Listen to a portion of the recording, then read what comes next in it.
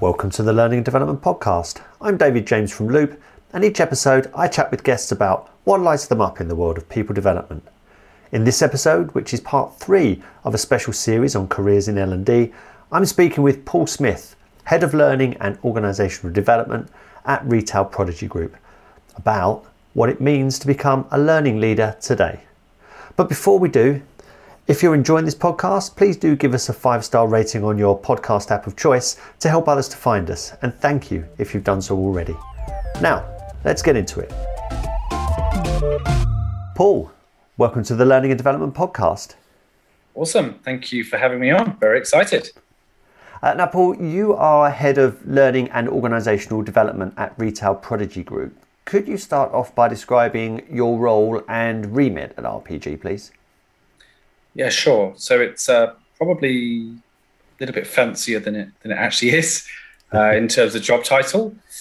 So my role, I've only been here at Retail Prodigy Group since December last year, and I effectively line directly into the CEO, and we're all about elevating the business to become more of a learning organisation. So it's in some ways a bit of a startup in that vibe in terms of the function that I look after.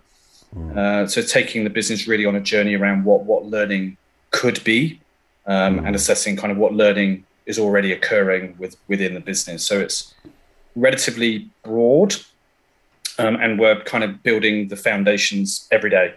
So it's we get to create the role from the ground up, which is actually really exciting. And as I say, the CEO who I line into, Steve, he's incredibly passionate about this particular area, learning and development, in the fullest sense of what those words are.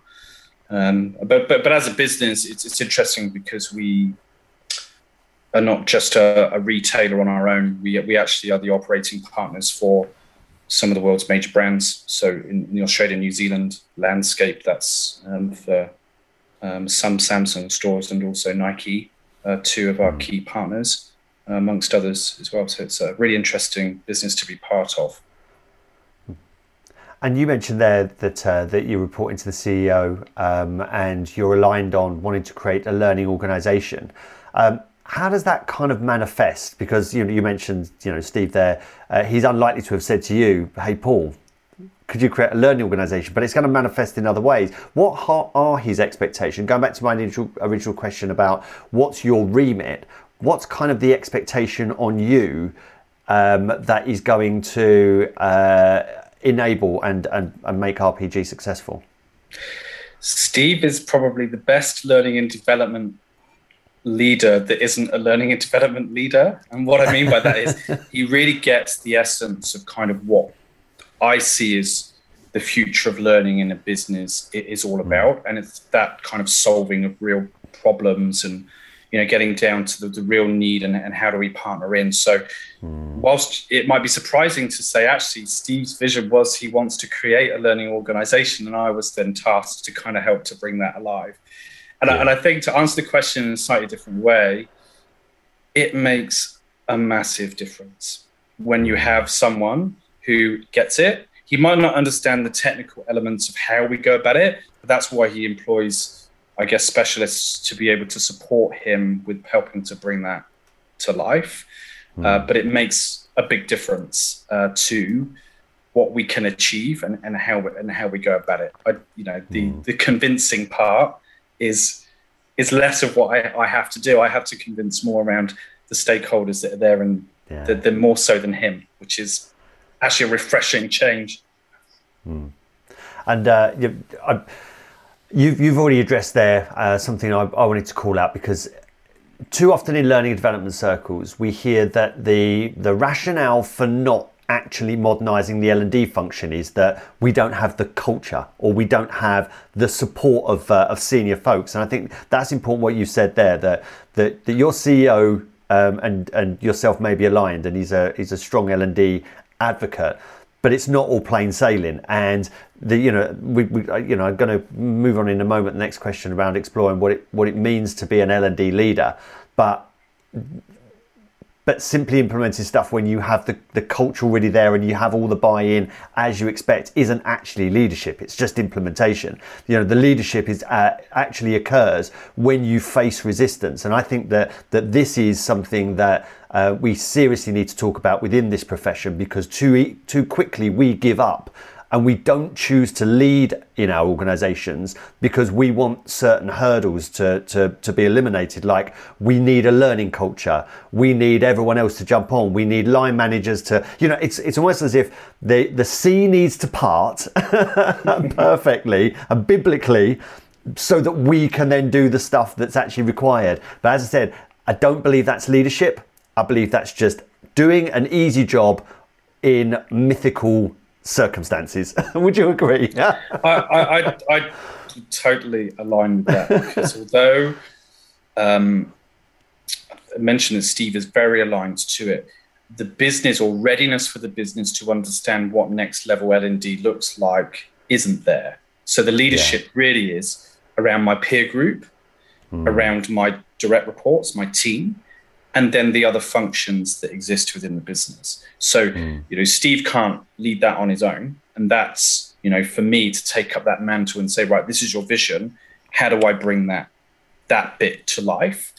And I kind of have this view that everyone's a bit of an L&D expert. It's a bit like parenting. Everyone has something to say about it, because everyone's experienced it in some degree, around whether you've received training or we're all institutionalized into the fact that training is just something is tangible, it's easy, we can pick it up, or we can go out and do it.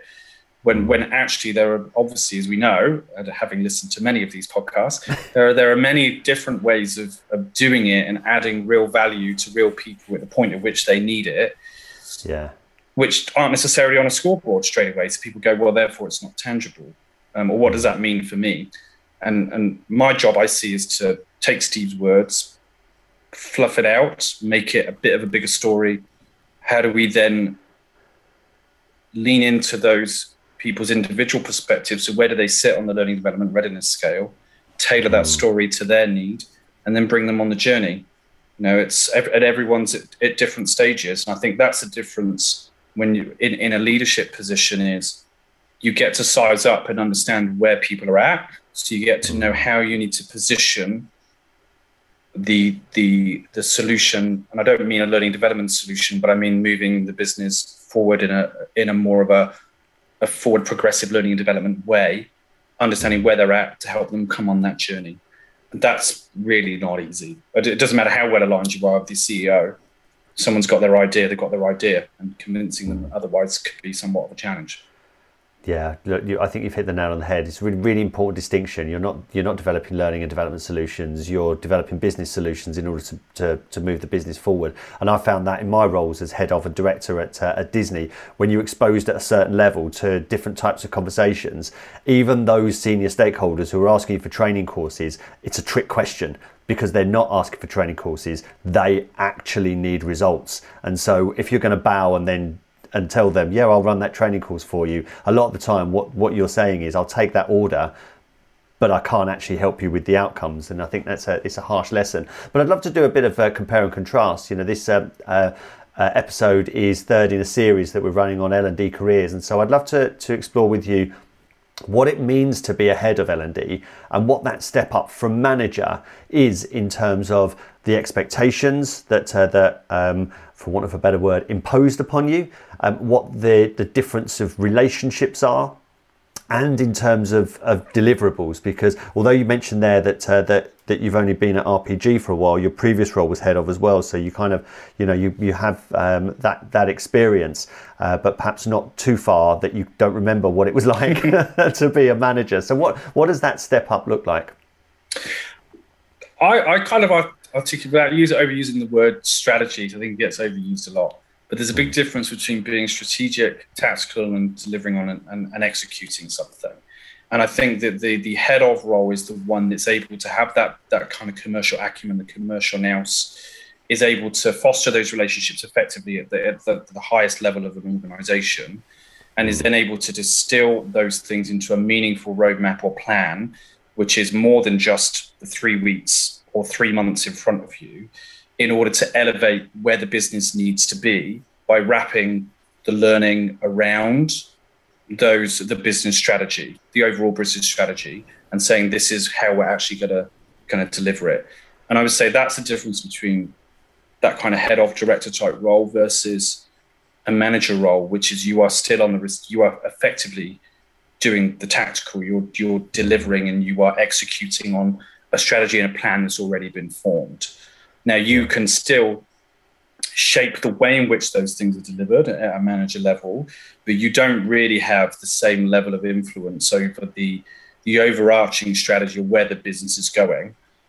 And I think there aren't many businesses that have, at least in my experience, learning as a role at that level, at the seat, at that table, to be able to say, do you know what? We actually need to think about the end user in this experience, or we need to think about how do we want to achieve that a meaningful outcome without it just being a metric on a scoreboard. There are other things that we need to consider. That for me is where the difference really, really lies. And I feel that as times, that's taken a lot of time to feel comfortable at that level, and also build the credibility that you need, because it's not a traditional function that sits, I don't think, at that level that sits within an organization. For me, it's very much an order-taking function, at least it has been in the past. And therefore the credibility that you have at some of those more senior conversations that hasn't really existed. The one of the big differences for me, I mean, leadership, I think, is something that in learning and development we need to get to grips with, for all the reasons that I mentioned at the beginning. Waiting for the perfect conditions in order to modernize, rather than developing our leadership to show that we can talk outcomes and more predictably and reliably measure ourselves against achieving desired outcomes, rather than delivering what the business expects, which is a suite of programs and courses. And of course, the difference between the two, I mean, it is the difference between opening a dried packet of, I don't know, risotto or something and adding water, and then cooking something from scratch. I mean, it's a completely different outcome. But for me, there is this. The reporting line, I think, can be understated, because I use the word exposure a lot, because when you report into the CEO, and as I did, I reported into the VP of HR, but also to the president of the European operation and their direct reports. You are exposed to conversations that you wouldn't have done before, and you're invited in as change is being planned, or sometimes as the change has happened, the shit's hit the fan, and now we need to do a clear up job, almost like Mr. Wolf from Pulp Fiction. But with that exposure to those conversations also comes the exposure for when things go wrong, or when your neck is on the block. If I relate my roles as a L&D manager, I either reported into the most senior L&D person, or at Disney I reported into the HR director, and you are covered. They've got your back. I mean, it's going to be a pretty bad director to shove you out front and not take some of the flack, or provide you with enough comfort for you to explore and expand, but realize you've been covered. But that step up, when you have that exposure to senior, that I liken it to standing on the top of a mountain. You can be in awe of the view, but you really do hope that a big gust of wind doesn't come at the same time. I wonder if that's something you've experienced, or and how, and if you have, and to what extent, and how that affects your practice.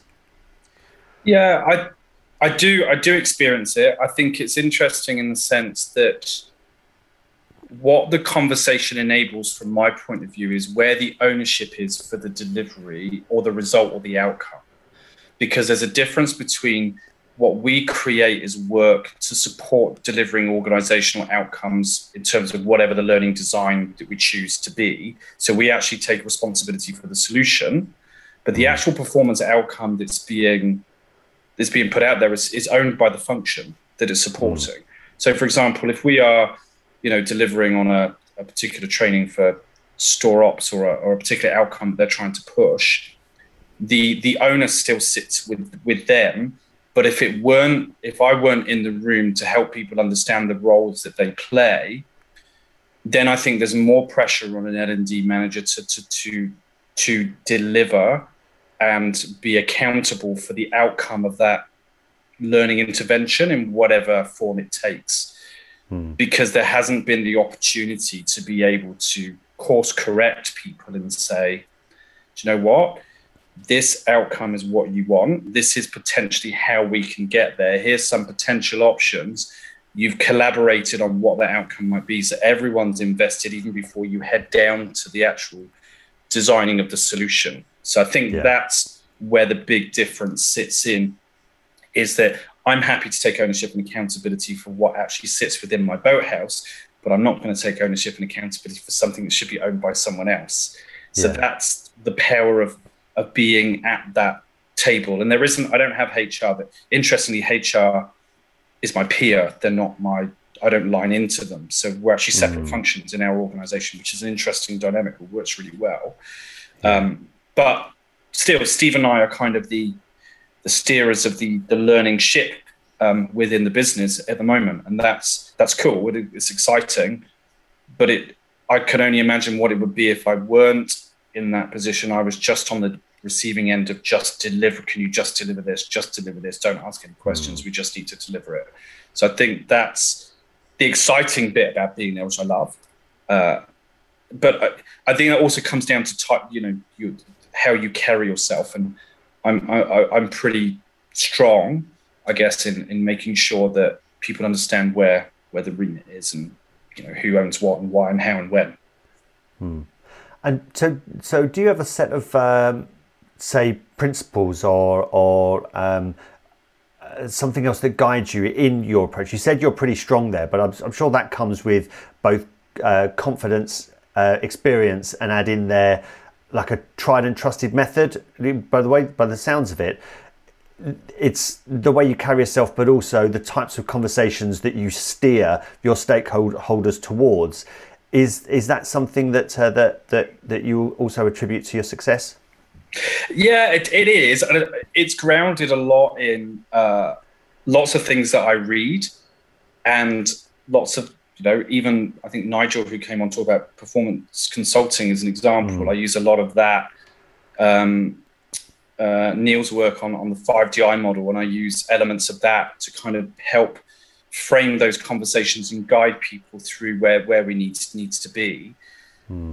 But also I think it's in the experience, there's the framework bit, and then there's the experience bit and the stories that you can tell that you bring to the table to help people understand in their world, why is this going to make a difference?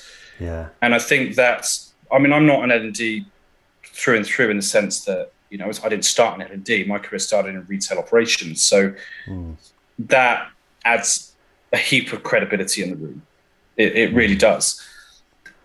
And as you can talk the language of the people that are sat in front of you, and that only comes with time, sharing an example which is real for them, then it means that they're able to, that relatability means that they're able to understand why, taking people on the journey in order to achieve the outcome that you want to get. And that persuasiveness is something that, it comes from who you are, but it's also drawn from the experience, and it's what you read. But I'm not necessarily religious in the sense of using one framework all the time, because I think that there are certain times and places, and it depends on the audience and it depends on the business. So what I do in this business is quite different to what I did in my previous business because of the maturity.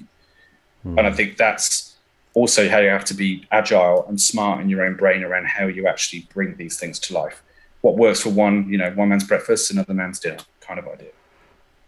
And what you've just described, so performance consulting and Nigel Harrison, that is a set of questions and in order to guide a conversation around how the work is done, the results that are gained, and the difference between what's happening now and where it needs to be. It's grounded in the work itself, so the performance and the outcome of that, and it requires you to work with and for the client on a desired outcome. As you said before, it's that partnership. It's not it's very different from the traditional approach in which we'd see you'd gather a needs analysis, you'd deliver a program, and then you tell the line managers, hey, you need to support the learning.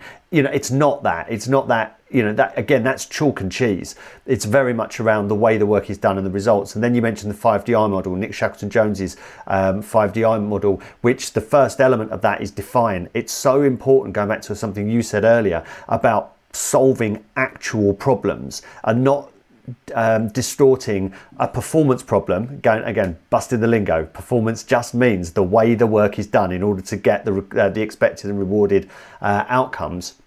But understanding what it is that isn't working in the context of the work in order to move forward, and you have to do that a lot of the time. Nick advocates, as does do many folks that I speak to on here, about data and evidence-based practice. Tracy says it brilliantly in the conversation I had with her a couple of years ago. If the stakeholder can't bring data to the table to say there's a problem, it's really likely there's not actually a problem. So as the L&D leader, you determine, does the weighting of your stakeholder require that you do something even though you largely know that it's going to make no difference? Or can you actually explore data with them to get to the root of the actual problem? And then the evidence element is working with the people that you're seeking to influence to understand what they're trying to do and what they're not able to do effectively and efficiently. And a great deal of the time, there's no training involved whatsoever, because it's about guidance and support when and where it's required, or sometimes just getting people together to chat about developing a better way of working. But when we start making assumptions around what we think is required, that sounds like a time management issue. And so we wheel out the time management course that we've run in a previous organisation. That's when we determine that we are going to make very little difference in the long run. Does any of that resonate?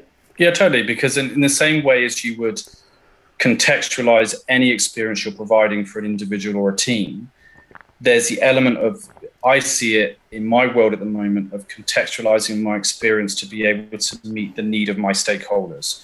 And I think that the function that I head up is a support function for everyone else within the business. Now, that doesn't necessarily mean that it's not a true partnership. And I think that there is a thing there around, where does the power bit sit? And my view on that is, you're a consulting partner to help someone understand, well, what is it they're actually trying to get after, to enable us as potentially the experts, if you like, to be able to provide the right solution, to be able to understand that problem. And the example I always use is with, even in the business now, is that a lot of the requests I get will be from another head of, and I ask, well, how many levels are you removed from the person who's actually experiencing the problem you're talking to me about? And we actually draw it out. So we'll go, right, so actually you're 4 or 5 levels removed. So there's 5 different versions of that particular problem. How do we know that we're actually getting to, is it your problem? Is it the one level down? You're hearing it from your direct report? Or have we actually uncovered the actual issue that's going on at what you think is the root cause, or where you want to fix that issue? And I think that's one of the biggest challenges is even in this business, those are questions that haven't been asked before. So when you're asking people for real data, there's sometimes you'll get, well, not explicitly, but why are you asking? Yeah. And so there is an element of, I love the models. I love it. It does help you understand, and frame the conversation. But you've also got to be respectful for where people are at on their own journey and what freedoms they've been given. Because if you just go in and ask a whole load of questions, human tendency is to be suspicious, more so than you are necessarily open-minded. So there's an element of helping them understand first. So I'm a little bit, when you bring in models, it's like witchcraft, isn't it? People, what does that mean? What does that mean? Why are you doing this? So that's a bit, for me, foundational before you use any of this stuff. Build the relationships first. Get to know the people. What is it that makes them tick? That helps you then with the types of questions and which model you might want to use. So that's what I mean when I say, I've done a lot of reading, or I take bits from this model and bits from that model. It's more because it's situationally, contextually applied to whom it is I'm speaking to at that given time. Now, Paul, I'm going to call out here that there is there's quite an absence in your responses of L&D BS. There aren't a lot of buzzwords that you're throwing at me here. I might just pull out learning organisation as the one, and I wonder whether that's because you come from an operational background, and so you'd rather speak the language of the business rather than L&D. But maybe this is a good point at which I should ask you, as an outsider coming into the profession and then leading a function and representing L&D. Is there anything about our profession that grinds your gears that you wish that we'd just get over and move on from, so that we can become more effective, as you say, business partners and achieve what we're in organisations to do? I'd say it's protectionism. And what I mean by that is I think that there is a genuine fear. What will we do if we are not providing training or meeting the need when people ask us a question? So, and I think unless and it's easy to be really insular if that's the only area that you've worked in. And I didn't really appreciate that until I moved out of operations into a learning function.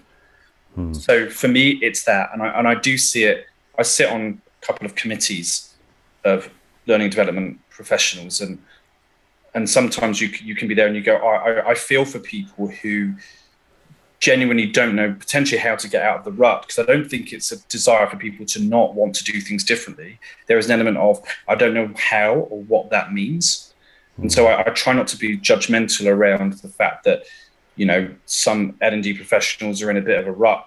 Is that because they've not been led in the way that they need to be led, or it's the view on training is so institutionalized, it's just easier to kind of to lead it through. And I think that if people just open their mind up to the fact that actually if you just broaden your commerciality around the broader business, it can give you great opportunities to gain really great insights and actually then provide meaning and real value. And then your sense of purpose and validation will come anyway. It's just not thinking that what you do is right, and that's the only thing that we can do. Doing everything the same. Was it the definition of insanity? That's right. So continuing on that theme, then, Paul. Look, in my experience, it seems that L&D professionals are harder to convince to modernise their practice and sell a different vision of learning and development than employees and stakeholders. Employees love stuff that works. Employees love stuff that helps them with what they're trying to do in order to either be better and faster at their job or improve their prospects. They get it. Stakeholders can be convinced easily when you talk about outcomes, and especially if you're talking about actual data. And although they may have sold training to their teams and you're not going to win every battle there, more often than not, stakeholders come with you. But in encouraging learning and development professionals to think about the value that they offer in a different way, and then do something different and develop a different skill set for which perhaps training, delivery and facilitation of any kind falls down the pecking order of what they'll be doing with the majority of their time, is harder. So I wonder how you've done this with your team members, because you've already said you engage in business conversations about business solutions, and that may not be training. Now, as people rise up through the ranks in learning and development, the key skill set that they develop is often facilitation and training, design and delivery. So I wonder how you, in your experience, you brought others in our profession with you. So both recent roles, I've taken the team through a book club using Jeff Sutherland's book, Scrum, in order to modernize our own internal way of working. And I do it for a couple of reasons. One, because I'm really passionate about that way of working. Two, because it means that we can operate more efficiently and more quickly as a team to be able to provide real value to the business. And three, it's a style of learning which is often overlooked. So the actual book club element of taking people on, we're implementing a change within the team. Let's learn about the theory of it and apply it as we go. When we finish that, I then revisit back and going, well, what did we learn? How did we learn? What did we do? Did I sit everyone in a classroom? No. And actually, I do it with the team through the way that we work, which is what we're asking them to deliver, interestingly, for the business when we're providing solutions. I do it through practical ways of doing it rather than enforcing a change down on the team. And the other thing is again, ensuring that I'm gaining feedback from stakeholders around the work that we are delivering as a result of our changed way of working, in both positive and constructive ways, and keeping it more fluid so that people can actually see real value at the point at which that value is being created. So it then becomes that self-fulfilling prophecy, if you like, of, oh, that's working, cool. So then they kind of feel and boost their confidence. And I think it's being cognizant as well that some of these individuals, they've been ingrained in their style of working for such a long time that actually they just need a little bit of guidance and counsel and support.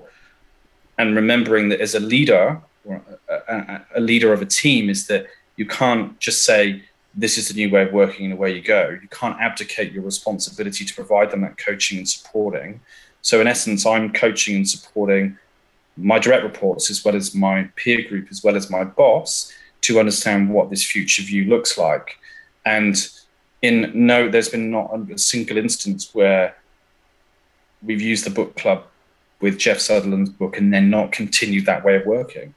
And why? Because we've taken people on a journey and they're doing it through the way they're working. They're seeing tangible results as they move through. That for me is how I've done it. And yeah, it's been an awesome journey to see them open their eyes to something different. And also continue to provide real value to the business at the same time. I mean, that's just magic if you can get that to work. And when you encourage them to read Scrum, what is it? Because you're trying to instill in them the skills, the way of working, the reframe of the value that the function can offer to the organisation. What's kind of your intention, and what's the consequence, which is then the way you work?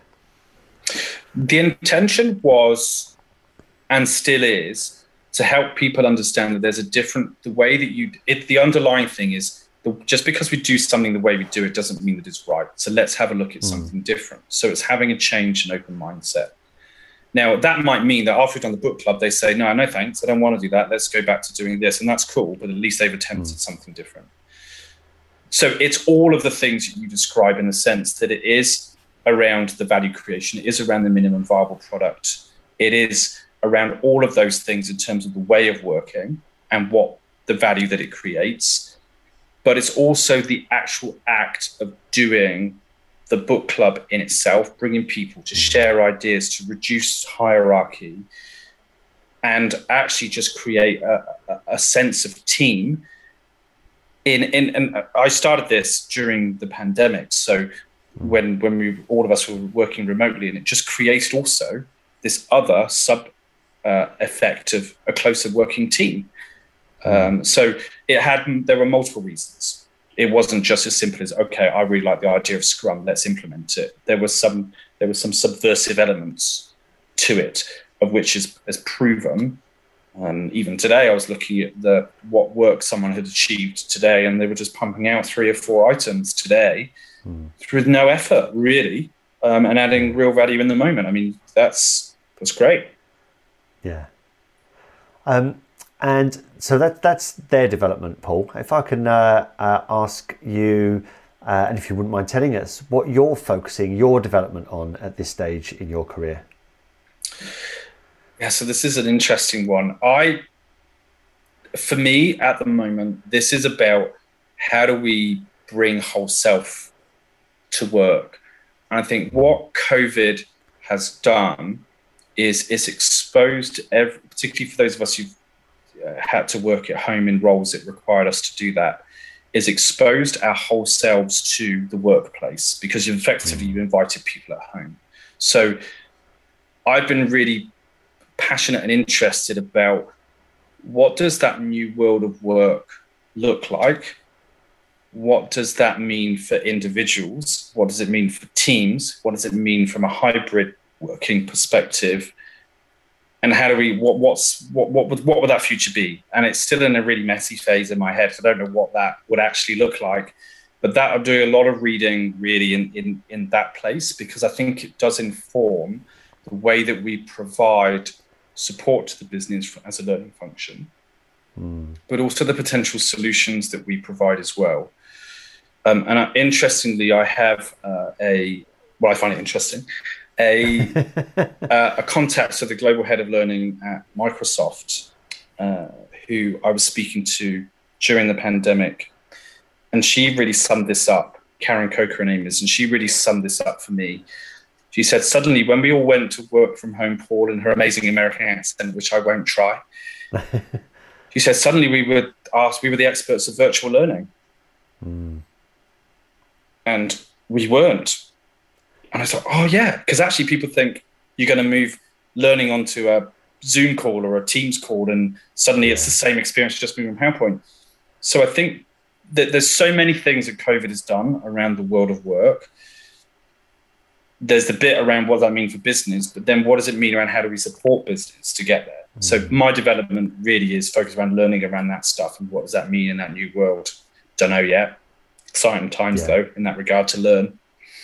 I completely agree, and things will continue to evolve, not just from adapting our work practices perspective, but from an expectations perspective as well. Now, Paul, as we look to wrap up, as an L&D leader and potential hiring manager, what advice would you give L&D professionals today who are just starting out, or perhaps in the first 3 or 4 years of their career with us? Don't underestimate the power of networks. I would say that getting yourself out of your insular role of within a business and actually exploring what goes on outside of your world is incredibly important. What I've been made redundant 3 times in the past 3 years. And if it weren't for the network that I have now, I don't think I would have got through it in the way that I did. So for me, the power of networks is incredibly important. And I know it can be really daunting, but just having a conversation, even with your line manager, about this is something that I'm really interested in learning, and asking them if they know someone they can connect you on, suddenly you make up this massive web of people who can provide you really great counsel. And there's things that I'm always honest about with my team, is that I may not be the expert on the topic that you want to know about. So you have someone, or let's work out how we find someone for you to be connected to, because it isn't just about the topic, it's also about the people, and you never know when you're going to need them. And that then provides a level of commerciality as well, over and above just the L&D expertise. So that's networking for me. Yeah, solid advice. I think that being intentional in your networking as well. It's one thing to know a lot of people, but it's another one to map out where the strengths of your network are and where you really need to develop it. I've focused just as much internally in business when I was at Disney, so that I really knew what was going on, that I developed a profile that I was the go-to guy when there were changes that needed to go on. And then you find your seat at the table, you sit at the table because people know who you are and the value that you bring. And then of course, your external L&D network that provides not just, you mentioned there about the council, which is a strong element, and that council also, has the subdivisions of, they're there when you need help, they're there to inspire you, they're there to so you can role model. I mean, there's until you're actually doing it, you don't realize how generous people are with their time, and if they see benefit in themselves. When I was making my way in L&D and networking with people perhaps 1 or 2 steps above, you seeing how they operate within their organization, you'd only get, you're peering in through the window of their working lives. It helps you to see what it means to how they operate, how they walk the walk there, as well as some of the things that they're saying. So it's like culture, isn't it? It's not what it's there's a power in what isn't being said. It's just the energy that someone brings to a space sometimes. And I find, and then you just touched on a point which I always find really interesting, is when I suggest to people networking, they go, why would anybody want to do that? Why would it, as in give up their time? And I say, tell you now, most people would be humbled and they would love to share their experience because there's an altruism to it. And I think as humans, we're hardwired to tell stories and pass things on. And I think there are people who are genuinely busy and they can't afford the time, but most people would love to be able to just share some of their experience.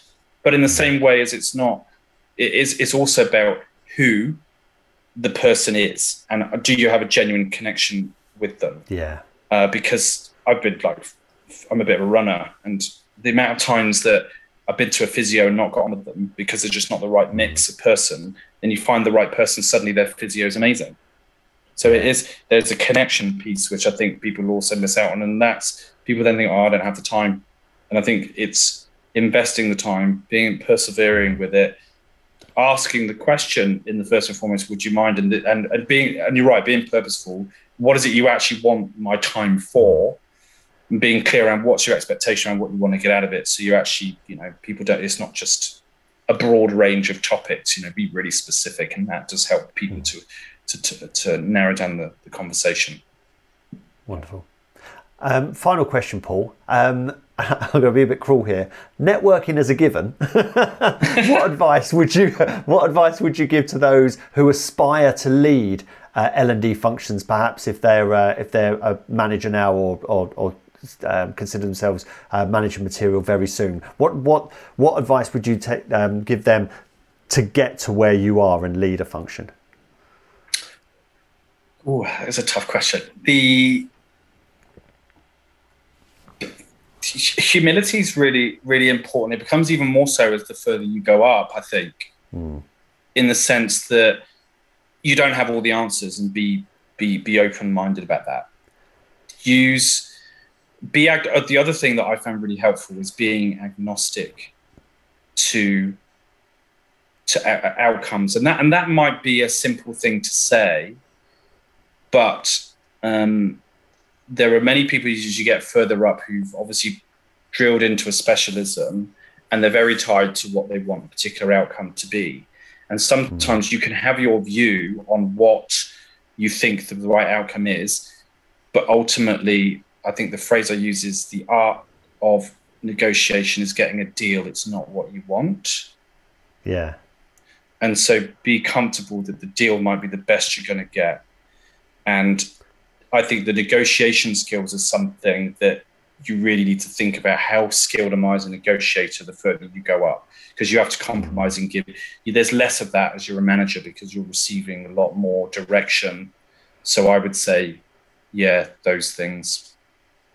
Yeah. And if I can just seek to summarise some of your earlier points on here as well, and of course you'll have the right to reply. Speak the language of the people of your stakeholders, so the people that you're seeking to influence and help, rather than the language of learning, and become comfortable in not really dipping into your L&D toolkit anymore, because if you're speaking their language, it's highly unlikely that your solutions are going to be training or e-learning.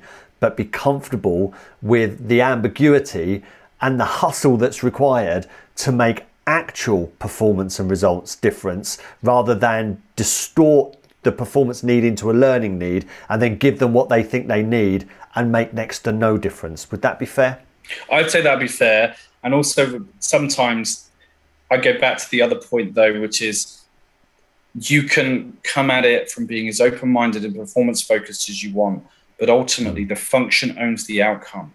And if the function still wants something, sometimes to go back to that point around negotiating, the deal might mean you have to compromise on what you want, but you might get a little bit fuzzy around the edges and say, I'm just going to add this little bell and whistle over here because I think actually that's going to make a difference. And I'm going to show you, Mr. Person, Mrs. Person, that this actually could be a way of doing it. And then you go back with the evidence after. So I think it's also comfort in the fact that you might have to just go back old school sometimes when you're on a journey to bring people from old school to new school. Yeah. Paul, I think in a nutshell, that is leadership. That, as you just described it there, you might give people what they ask for, but it's what you show them and add in addition that you think is going to get the results that that then helps to get them further along. And when they then say to you, oh, why don't we do more of that stuff? You know, again, this goes back to your humility. You're not looking to be right. You're looking to capitalize on those leadership opportunities, and even give them the opportunity to come, like to suggest what you'd already done, and then step back and say, great suggestion, let's go with that. That is leadership, because that's moving people from where they are and where they expected to be to somewhere perhaps that's better and where they didn't expect to be. Yeah, totally. Then when you're at the leadership round table and they say, oh, we did this training in our function or whatever this was, and this was such a really great idea, they don't mention you by name, that's fine with me, because we still achieve the right outcome. That's it. And what a wonderful way to end this now. Paul, all's left me to say is thank you very much for being a guest on the Learning and Development Podcast. Awesome, thanks. The step up into leadership roles can often be underestimated because it's hard to understand unless you're doing it. As you heard in this conversation, there are commonalities across organisations, and there are ways in which we can prepare. Leadership is necessary when things need to change and need to be done differently, which is certainly true for L&D right now. Remember to check out the previous episodes in this series on starting out in L&D and becoming an L&D manager. If you'd like to get in touch with me, perhaps to suggest topics you'd like to hear discussed, you can tweet me at David in Learning and connect on LinkedIn, for which you'll find the links in the show notes. And goodbye for now.